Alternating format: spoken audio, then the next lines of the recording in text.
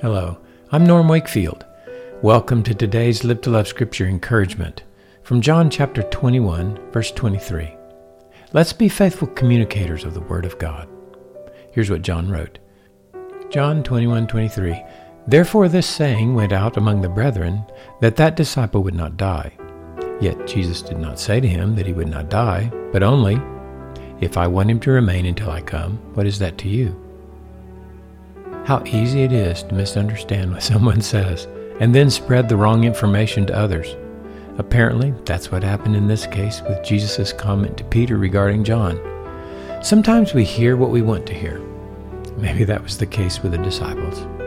It wasn't a stretch to think that the risen one, who had just defeated death and promised his return, could protect and preserve John's life. They all believed God numbered their days, and they had just heard Jesus tell Peter about his future. Was it out of the question that Jesus might be telling John also about his future? I think they wanted to hear that Jesus would keep some of them alive until he returned. That's speculation, of course. But the fact that they misunderstood Jesus and spread false information gives us reason to examine ourselves. Have we done the same thing? Today, let's be careful listeners and faithful communicators of the Word of God.